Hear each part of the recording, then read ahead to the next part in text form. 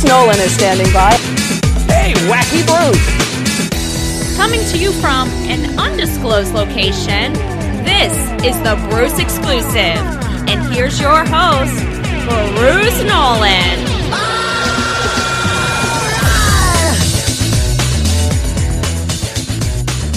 Ladies and gentlemen, boys and girls, children of all ages, welcome to another edition of the Bruce Exclusive, a Buffalo Rumblings podcast. I'm your host, Bruce Nolan. You can find me on Twitter and Instagram at Bruce Exclusive. Welcome back.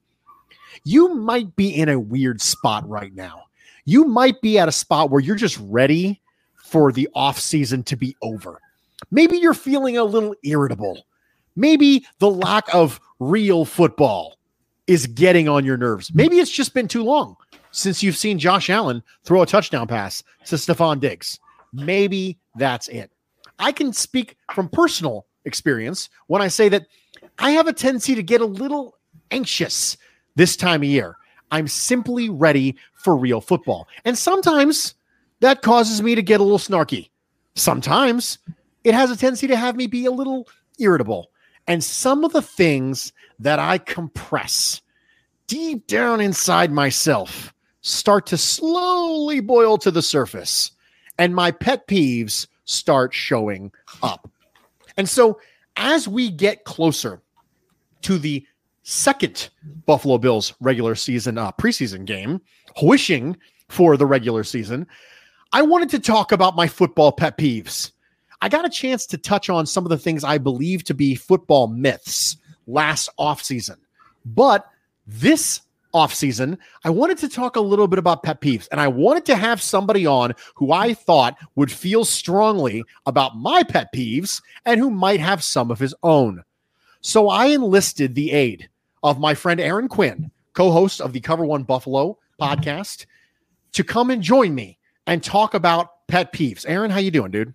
I'm doing great, man. And first of all, thank you for having me on your show. Big fan. And you probably picked the perfect episode for somebody who's also anxious and irritable. That's me to a T.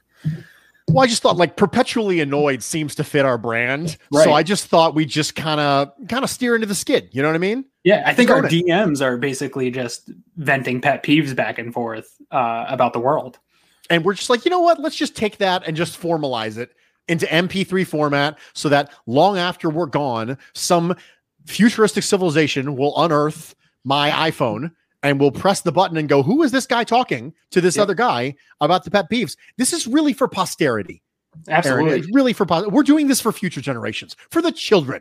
Aaron. Absolutely. And on a serious note, real quick here, before we jump into this, a year ago, not today, but a year ago around this time, I just started coming back into the Twitter fold and those that know kind of how I disappeared. But I just want to say thank you to you. I don't know that people understand how close the content community can be during that time where I kind of disappeared. You constantly reached out to me, checked in on me. We chatted quite a bit. Super helpful. For me to know that other people that do what I do and cared about how I was feeling. And it was a big part of me coming back. So big shout out to you. And I think people think we all sort of compete because we're all in the same space, but I think there's actually a lot of good friendships that formed. And I got a lot closer to you during that experience. So I wanted to publicly kind of come out and thank you for that. Well, I appreciate that, man. The content community is better when you're in it. So we're all blessed to have you be back and be part of it. And I love what you guys are doing. Appreciate that. I'm just glad that you're around. I think you serve a valuable purpose in the space. I think it's necessary to have voices like you in the space. And one of the things I think that didn't make my pet peeves list, but is what I would consider to be an Aaron Quinn exclusive. Right? Pun intended, because we're on the Bruce exclusive, but an Aaron Quinn exclusive is when people talk about NFL players and say things like they suck. Yeah. And you're always like, I mean, they're NFL players, right? They're the top 1% of 1% of football athletes on the planet. Right. Yeah. And I didn't put that in my pet peeves. I hope you didn't put it in yours. I didn't know, but I thought about it. But that's an Aaron Quinn thing. And so every time I see somebody talk about that on Twitter, I think to myself, you know what? I'm glad Aaron is here to remind people of that, because that's a big part of this brand. And I'm quite frankly, I'm just glad to have you here, man. So I appreciate it. We are going to jump right in We're going to go through. We each have 5 things on our pet peeve list. We're going to start with you. You're going to talk about it. You're going to elaborate on it a little bit. And then you're going to kick it over to me and I can talk about it. And then I'll go with mine and back and forth we go.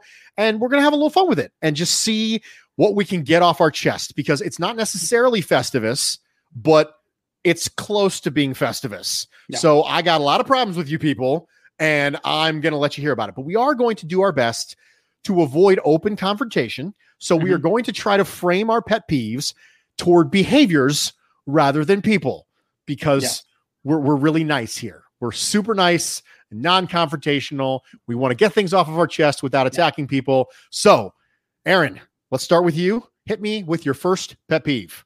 Nick Wright. No, I'm just kidding.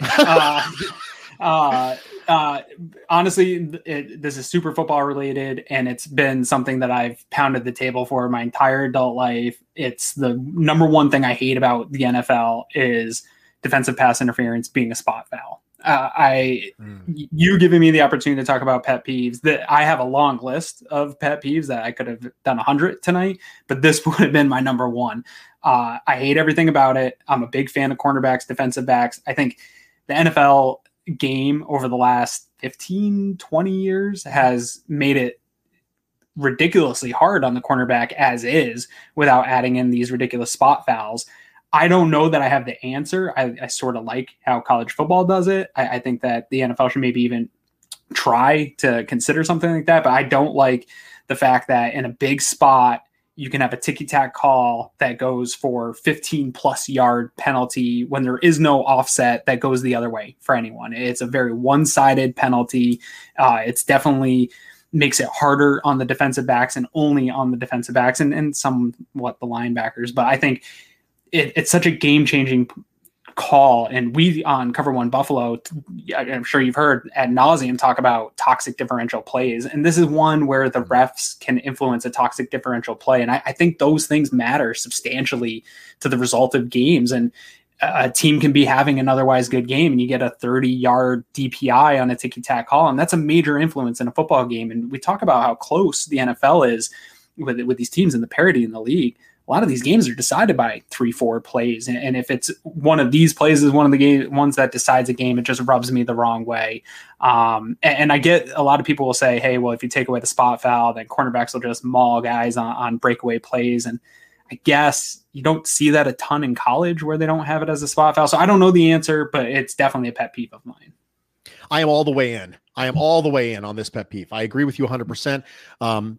Anyone who's listened to my pod for any sort of length of time knows how my passion for defensive backs and coverage in general goes.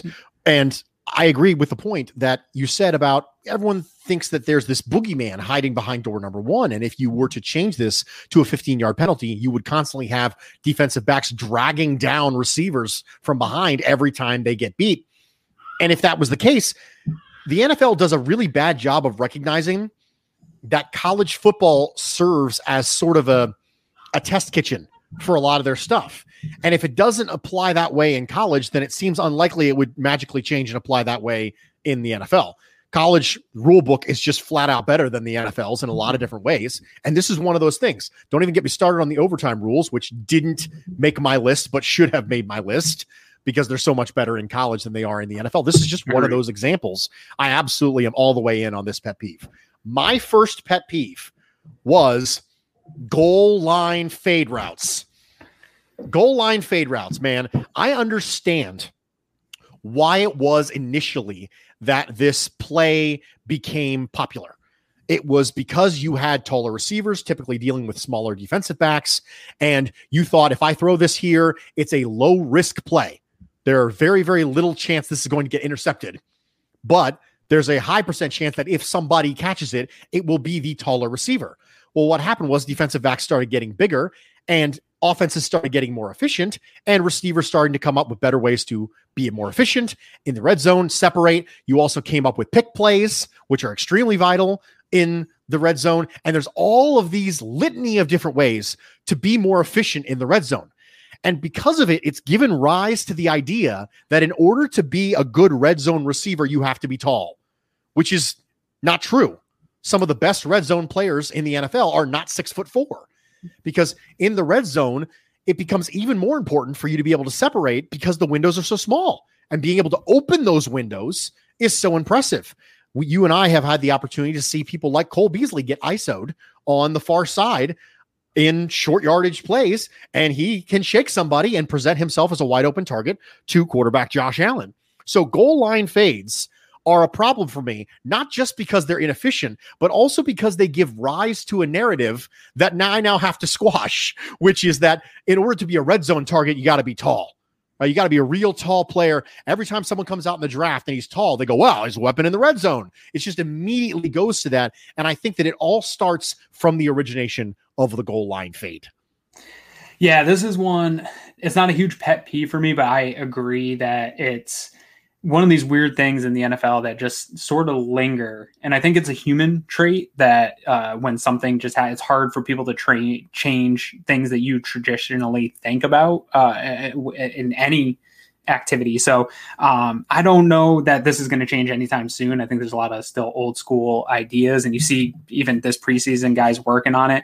I think it still can work if you have those matchups. If you have a big, tall receiver and a quarterback that could put it on the spot. I think one of the problems with it not being a super effective play is there aren't a lot of quarterbacks that can throw consistently good fades, and you don't have the matchups consistently with the big receiver. But I agree with you that I don't look to guys to have size to be a red zone threat. It's about catching tight windows. It's about being able to hang on to the ball, getting hit. The field's a lot shorter.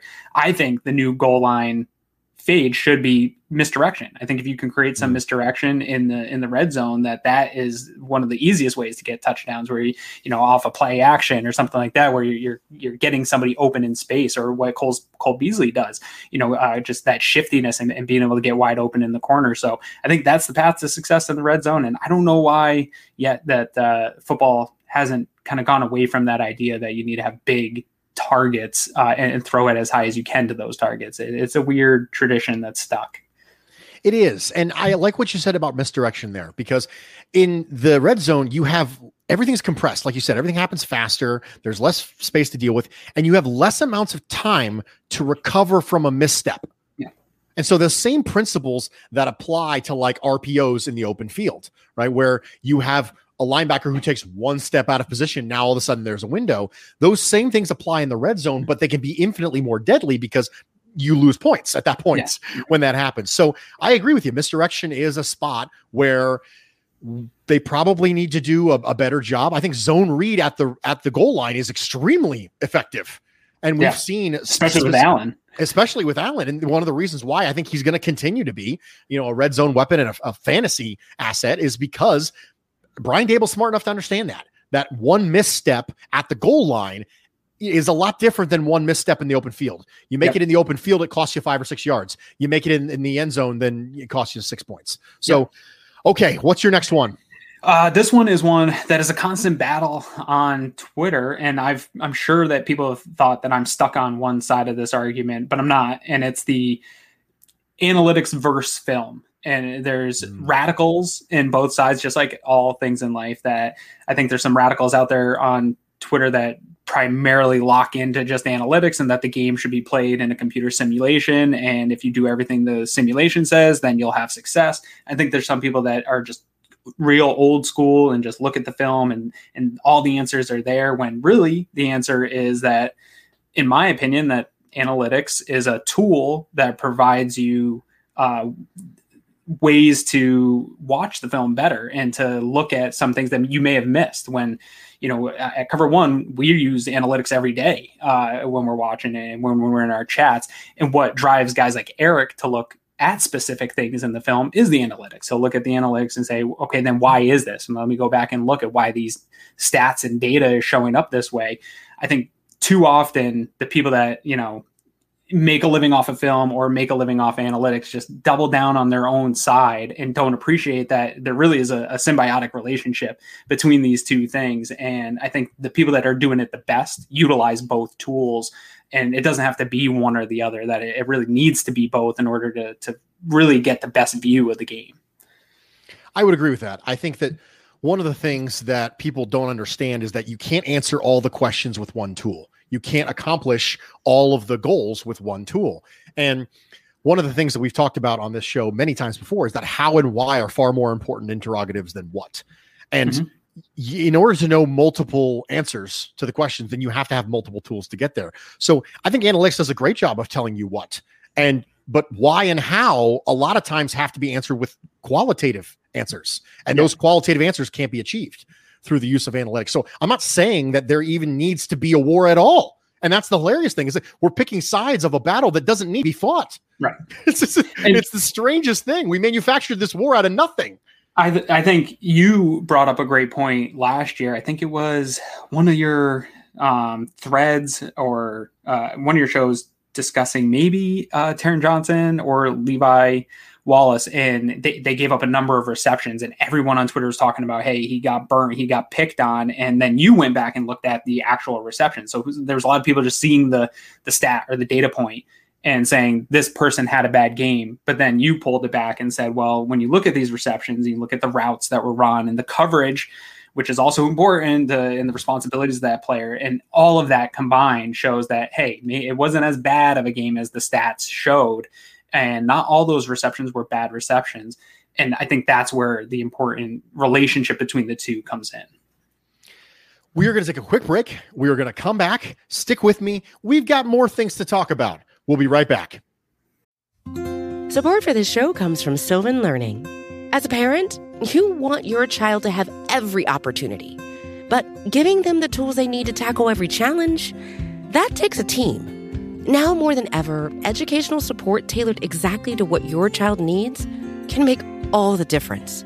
That's why parents have trusted Sylvan Learning for 45 years as the ultimate teammate in their child's educational journey, instilling in them a love for learning and a passion for reaching the next level.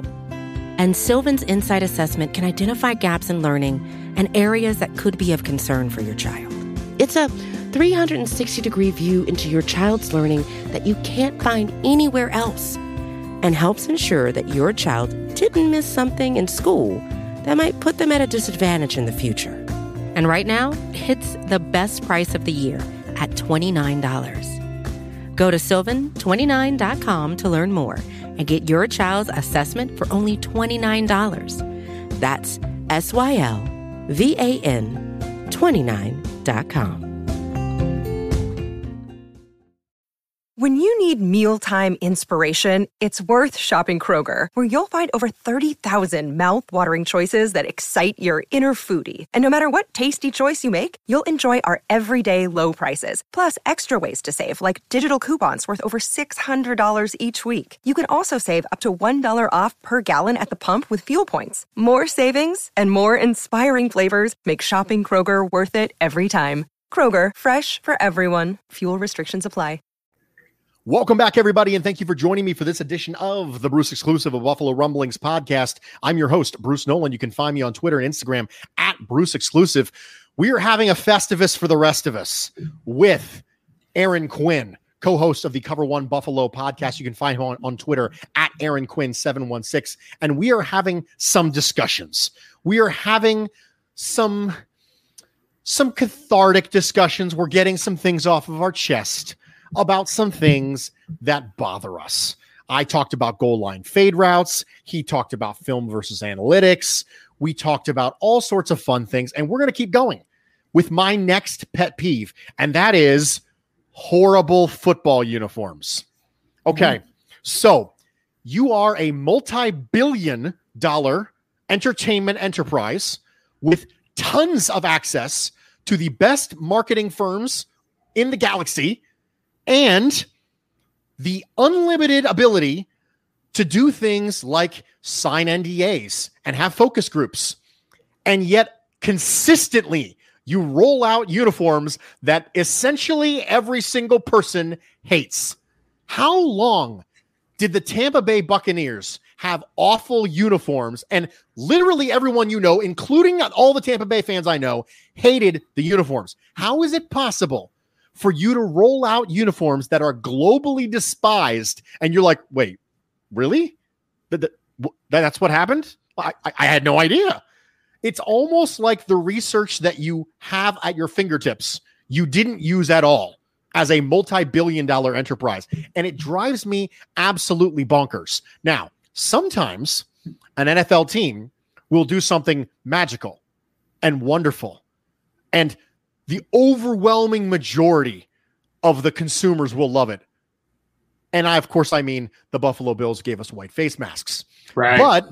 But I think that's the big takeaway from the preseason, really, is that the white face masks are magical, right? I mean, we can agree on that. So good. It's so good. So clean. And I appreciate your opinion on that as someone who does graphic design and someone who does edits, coming from someone who is not artistic at all. I spent an hour last week 2 weeks ago, trying to learn how to insert words on top of a graphic. That is it. I didn't touch a single graphic until 2 weeks ago for the first time in my entire life. So spoiler alert, I'm not a graphic designer. And I learned how to insert a font onto it. And I was so proud of myself. And I showed it off to everybody I knew. But I'm not a professional. They're professionals. And they have access to unlimited resources. And they still consistently get it wrong. My pet peeve is bad football uniforms. There is no excuse. Yeah, the Bills, this hits home because that first uniform change of the modern Bills was terrible, right? Like, I think that was universally, even the players hated wearing those uniforms. They talked about it. The Reebok era was real bad in the NFL in uniforms. Those Titans uniforms were pretty bad. I don't disagree with you here, but I will say I think less is more when it comes to uniforms. I'm a big fan of the classics. I love that the Bills have gone back to a more classic look. I like looks like the Colts. Even I don't like the Packers colors, but just those classic NFL uniforms, I think they stand the test of time. The Bears, you look at some of these teams that really have not changed at all or have had very minor changes, and they always look good. I think too often they try to modernize these uniforms and make it look, it almost looks like when the Madden generic teams, they gave you an opportunity to make your own team and these crazy uniforms and stuff. It feels like the designers are looking at that. And the problem for football is not everyone is a sleek, athletic looking wide receiver running back, which they seem to design these uniforms for in their Photoshop or Illustrator programs. They have a model of a guy running the ball with a super athletic body, but then you have to put that same uniform on John Feliciano, and it doesn't quite look right when the numbers get stretched out and things like that. And it just ends up looking pretty terrible when you have 11 guys, all different shapes and sizes in these skin tight versions of these uniforms. And they're just too much. I think classic is better. I think a lot of the teams should go back to classic looks that have gone away from them. And I agree with you. I think less is more. And I think that's true a lot of the time with design as well. I think the same elements apply. It almost reminds me of the old NFL Europe uniforms. Yeah. And basically every arena team you've ever seen. Mm-hmm. Those two things, the arena teams and the NFL Europe teams, are what I get to every time I see an NFL team try to modernize their uniforms.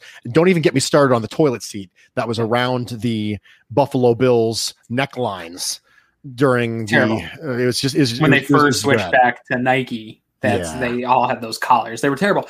Yeah. And same with like these new leagues that pop up, because again, you're trying to make a statement that you're this new league and you're fresh, and they all just look like almost like made for TV movie, generic uniforms that they would make for something like that. I don't understand. You're right. There's a lot of money involved in this, and for them to fail so often seems like something that the NFL should get right here soon. I know that talking about uniforms on a purely audio medium is probably not very smart of me. That probably wasn't well thought out, but it was enough of a pet peeve I had to put it on. Aaron, what's your next one?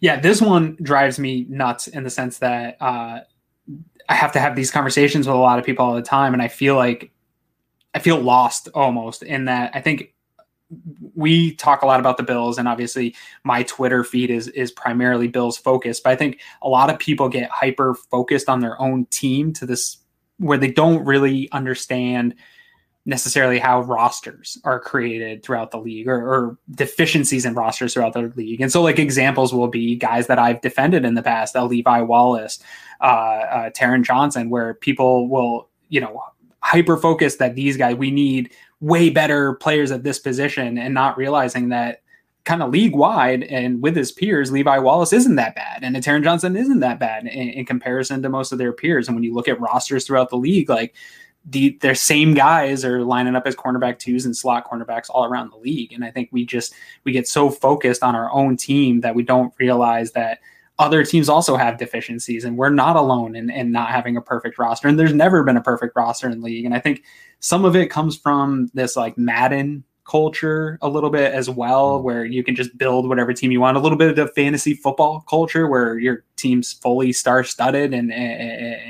But that isn't the way the salary cap and the NFL is set up, where you're always going to have some deficiencies, and that's okay because other teams do too. And so it's a big problem for mine where everybody wants every position to be perfect and better than all the other teams in the league. And that's just not how the NFL works. Anytime I have the ability to slip in a salary cap is real thing, I'm just going to go ahead and do that. Slip that in right there. Yep. Didn't make my list, but I'm using these little sidebars to expand. That's for Greg. That's an episode for Greg. That's for Greg.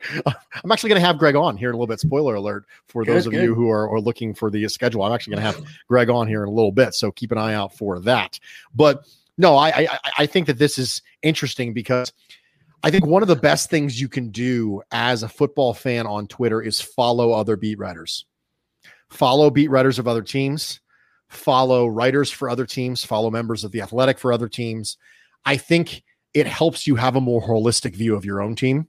Exactly what you're saying. Joe Marino has a tendency to say, a host of Locked On Bills, that you can sometimes gain a lot of wisdom by looking at other teams and evaluating them with the same critical eye that you evaluate your own team. So, watch some preseason games that aren't your own and listen to the announcers who are plugged in entirely to that one team, right? You're watching the Chiefs feed or you're watching the Titans feed. And the only thing they talk about is the Chiefs or Titans, right? Because that's the feed that you're watching, and watching that for the local area that they're in at the time. And you hear them talk about the cornerback 3 battle and the nickel corner battle and who's going to be this team's. One of the storylines surrounding the Cleveland Browns is who's going to be the third linebacker. And you're like, oh, that stuff happens for everybody. Yeah. Like that's a normal thing. And I'm not saying that we can't wish for upgrades in certain positions, but you can't have all stars across the board. It's not a thing. And so we just understand that. And I think a little bit of a broader perspective will help us understand that. That's a good one. So the next one on my list is another X's and O's ones. And this is tight bunch concepts against blitz heavy defense. So I see this sometimes, very rarely in the NFL, but I see it a lot of college. And that is, you have a blitz heavy defense and you make the job as difficult as humanly possible on your quarterback by having a ton of tight bunch concepts. And one of the things that I think the Bills fans started to learn a little bit during the Chan Gailey era is that when you spread out a defense, you are making identification easier for your quarterback. You're making protection calls easier for your quarterback because you're not bunching together all of the defenders that then have a shorter distance to cover to the quarterback. You are spreading them out so that you can see all of them. It's a little bit like, trying to get in a gunfight in a forest versus a flat desert, right? If I can see you coming from a while away, I can make appropriate contingency plans. And consistently we find offenses who go, well, man, this is what we do. This is our stuff. This is our identity. It's what we do. Okay, well, that's great, but you're facing Greg Williams, and Greg Williams is going to bring the water boy to come blitz you. So what you should probably do is make the job easier on your quarterback for identification purposes. Sometimes what you'll see things like, well, the offensive coordinator didn't do his quarterback any favors. You'll see that phrase kind of thrown around. This is one of the scenarios in which that's actually fairly apt. And I see it a lot more in college than I see in the NFL, but it has always bothered the crap out of me. Mike Martz did this all the time. And now that there's really no Mike Martzian sort of tree left in the NFL, we see a lot of it less. Poor JT O'Sullivan and Mark Bolger were sacked 5 billion times because they had 5-step drops from under center with bunch concepts with 5-man protections. And it was disastrous. And you're going to get your quarterback killed, and nobody wants to see your quarterback killed. And I'm going to calm down now, and I'm good to go. What do you think? Yeah, I mean, with any type of concept. I think that overuse of it is going to be bad for you. And I'm a big fan of, we talk a lot about quarterbacks, the hardest thing outside of hitting a baseball, right? Like it's the hardest position to play. We just saw Eric was breaking down the video of Greg Rousseau's pressures, and you have a guy that's not even blitzing, but a guy that's in the backfield, a full yard and a half in the backfield with like point something seconds on the clock just because of his length. You have 2 seconds maybe to figure out what this defense is doing and get the ball out. So putting a guy in a 5-step drop and bunching the formation together so you can't see what the defense is doing. Now you have to add a second or two to figure it out. It just doesn't seem like a winning formula in the fast pace, and the game's only getting faster. Players are only getting faster.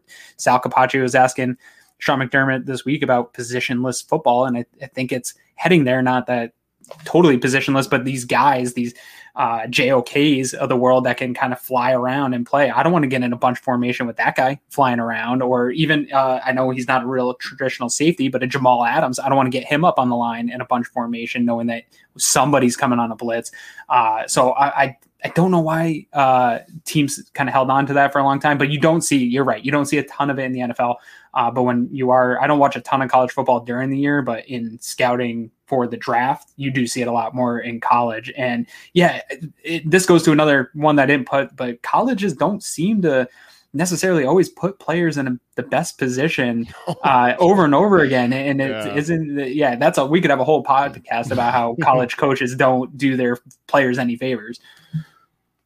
Yeah, it's a very specific and very rare sort of I'm not really painting with a very broad brush. That's a very, very, very specific sniper-like problem, but it's one that particularly gets under my craw, so I wanted to bring it up. And you can get some advantages offensively with, I'm not saying don't never use it, but it's easier on your quarterback when you don't. I'm going to switch over to some personal now. Okay. And this one I experienced this week, and so I'll talk about how I experienced it, but it's people that believe they're above the rules. Drives me absolutely wild. Signs in stores, and you just totally blatantly ignore it, or whatever the situation may be. I was stuck in traffic on the 90 coming home from Maine this past week. Big accident, put us back an hour and a half, and I saw a number of people just getting in the breakdown lane and driving through as if the rules didn't apply to them, that we're all on the road and sharing the road together, and they just can do what they want because they're much more special than the rest of us. Or I saw a number of motorcycles coming right through the middle of traffic and off to the sides and just blowing through the traffic and didn't have to wait in line with the rest of us. And it absolutely drove me nuts for the hour and a half I sat in traffic. Every time I saw someone, my wife was just like, you got to get over, you got to get past it. And I cannot get over wherever I am, people not following the rules like the rest of us. It's absolutely obnoxious. I hate it. I actually had an inverse situation happen to me. So my wife and I were sitting in traffic we were actually on the way to Buffalo about a month or 2 months ago. And at the time there was a big accident on the highway on our way to Buffalo. And we were sitting in traffic and people were passing on the right side. And my wife has the same anger toward those people that you do. And she was like, I can't believe these people, they feel like they're above the law. And they're going to get all the way over and then they're going to turn on their blinker and want somebody to let them in. And I'm not going to do it. I'm sitting there going, I'm trying to be calm. But at this point, I'm already really upset about like a bunch of other stuff. This was like thing number 7 that happened to me that day. It was not a good morning. And I was like stuck in traffic then. And I thought to myself, now I got to deal with narcissists right now. That's what I got to have. People who just think that just the entire world just revolves around them. So yes, I'm with you on that one. Yeah. All right. So here we go. Icing the kicker. All right. That's my next one. Icing the kicker. I have no proof that icing the kicker actually works. It just annoys the people who are watching. Yeah, it is annoying. I think like when it first became a thing, I think it worked. Like the first 2 times or so. I remember, I think Jeff Fisher did it to somebody a couple times and everyone was like, oh, that worked. It was like in the early 2000s or even earlier than that in the 90s. And then it has always become a thing. Yeah, I don't understand it either. I think in certain situations, it's almost a waste of a timeout. And I don't know, that'd be an interesting statistic is the success rate versus normally, not icing a kicker versus taking a timeout. I'd love to see the data because I can't really think of a time where icing worked or affected the outcome. I haven't seen any indication that it actually does work. I will tell you the one scenario I want to make sure I do a give back here where I would actually, if I was a coach, make sure that I did it. And that is if I'm dealing with swirling winds.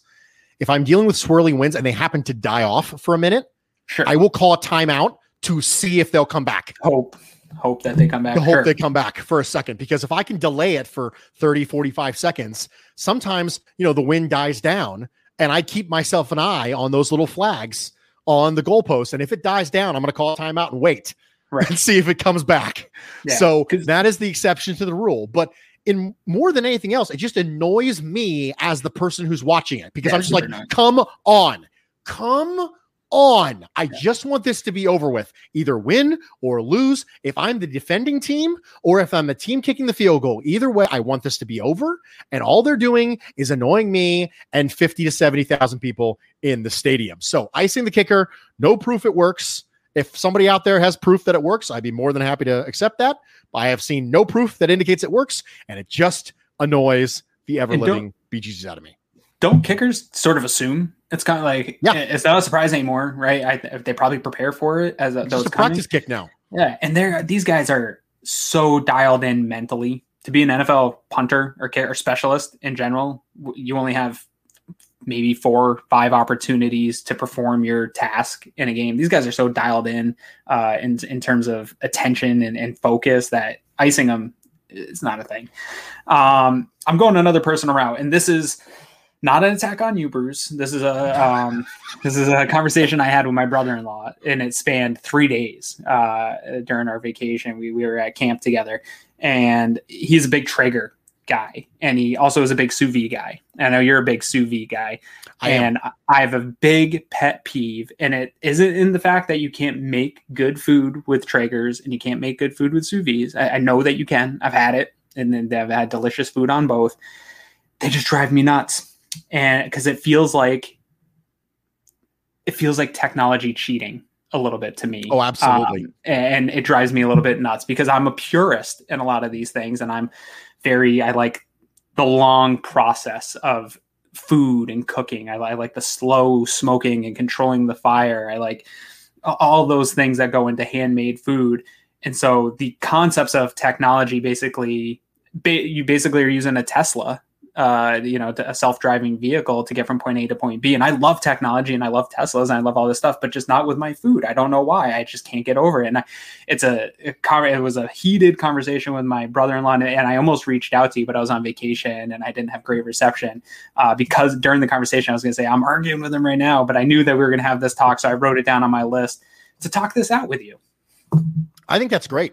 As a guy who loves to sous vide his steaks, I have posted on my Instagram numerous times with my steaks that I have sous vide. Mm-hmm. I think one of the reasons cooked perfectly, by the way. Yeah, cooked fantastically. Yes. But if you came to me and said that's cheating, I would say, yeah, absolutely it is. I would call it dummy proofing, but I understand why you call it cheating. And the reason why I'm okay calling it dummy proofing is because I recognize that margins for error on traditional purist food are far beyond my own personal capabilities. So I'm not talented enough to be able to get the margin of error small enough that I'm happy with it. Now, people who have been grilling for 47 years have done so many burgers and so many steaks that their margin for error is so small that, dude, you do you, man. Sure. For people like me, right, who are responsible primarily for the meat preparation in the household in which that I live, I cannot suffer myself a single overcooked steak, a single screwed up pork chop. I can't do it. And so for me, dummy proofing things is just a recognition of my own failure. It's a recognition of my own lack of skill. And I'm okay with that. It's a sous vide for me is a way for me to humble myself and go, you know what? I'm not good enough. And that's okay. Like I made peace with this. I made peace with the fact that I'm not good enough and I need help. And so when I get things like that, for me, it's just like, yes, I recognize that I'm doing this because I'm not talented enough to not do it.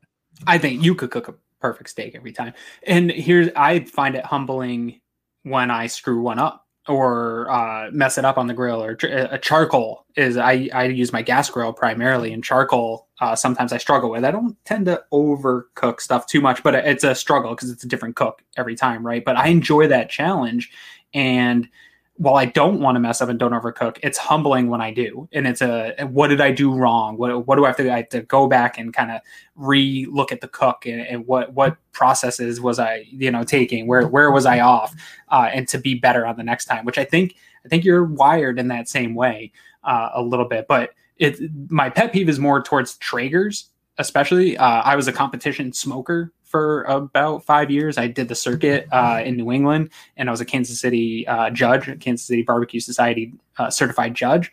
And when people take to social media to talk about their smoker cooker and that they go out and smoke meats, there's a huge difference between setting something in a system that controls the pellets going in and the fire going in and the time to cook versus controlling a live fire and smoking something yourself. And for people to take on that persona as, hey, I smoked this thing. And it's like, well, you really just kind of threw it in the oven essentially, and that the oven smoked it for you.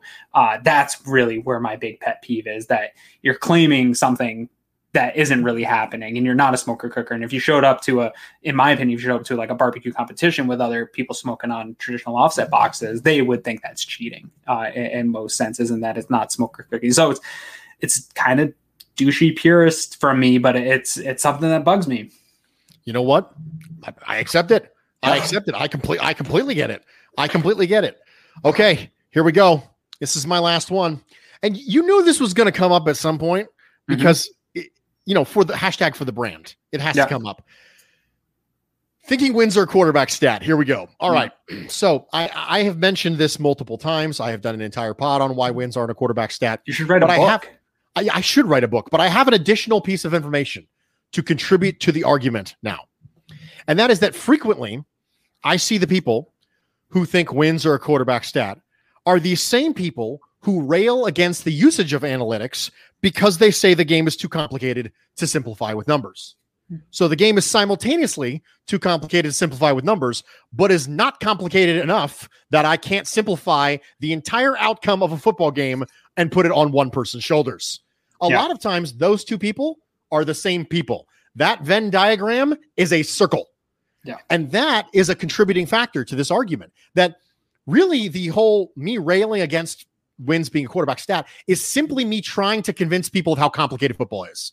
That's really what it is. I did an entire pod earlier this offseason with Jay Spence the King, who's the host of the Code of Conduct and co-host of the Overreaction podcast, co-host of the Chop Up. And we talked about all of the different factors that go into winning and losing a game. We actually came up with 13 of them, and we were trying to simplify. We were trying to do it. If you wanted to go by player, you could go player by player. But I don't even feel comfortable doing wins as a stat for a player in basketball. And there's way less of those people on the floor. You're a Bulls fan. You know this, right? I'm not a basketball guy, so I don't know enough to be able to comment on it. But I'm not even comfortable having wins as a goalie stat or a pitcher stat in baseball, and they have way more effect over the game than a quarterback does. So for me, wins being a quarterback stat, absolute pet peeve. I will fight it until I'm blue in the face. I've got people on my side, though. I've got Trey Wingo on my side. I've got Mina Kimes on my side. I've got people. We are fighting the good fight against wins being a quarterback stat. I've been battling this since before Twitter. I'm from New England originally. There's a lot of fans that listen now. Moved to Maine, which is kind of deep New England territory, in 1999. And that's right about the time the New England Patriots got good. And the Bills were not very good, as we all know, from 1999 until basically 3 years ago. And constantly I would just hear about Tom Brady's wins as the reason why he's so great. And I've always thought Tom Brady is a really great quarterback, but not because of the wins. That's not a way to justify, because I can break down those wins and show a number of examples where the defense won games, especially a lot of the big games in his career, and other players stepped up and things like that. So I've been fighting this fight for a long time because the majority of the people in my personal life that watch football would just talk about the wins of Tom Brady as to why he's the best. And I'll make a great argument for Tom Brady being the best, but it's not going to be about his total number of wins because I agree with you. Football is so complicated that you can't.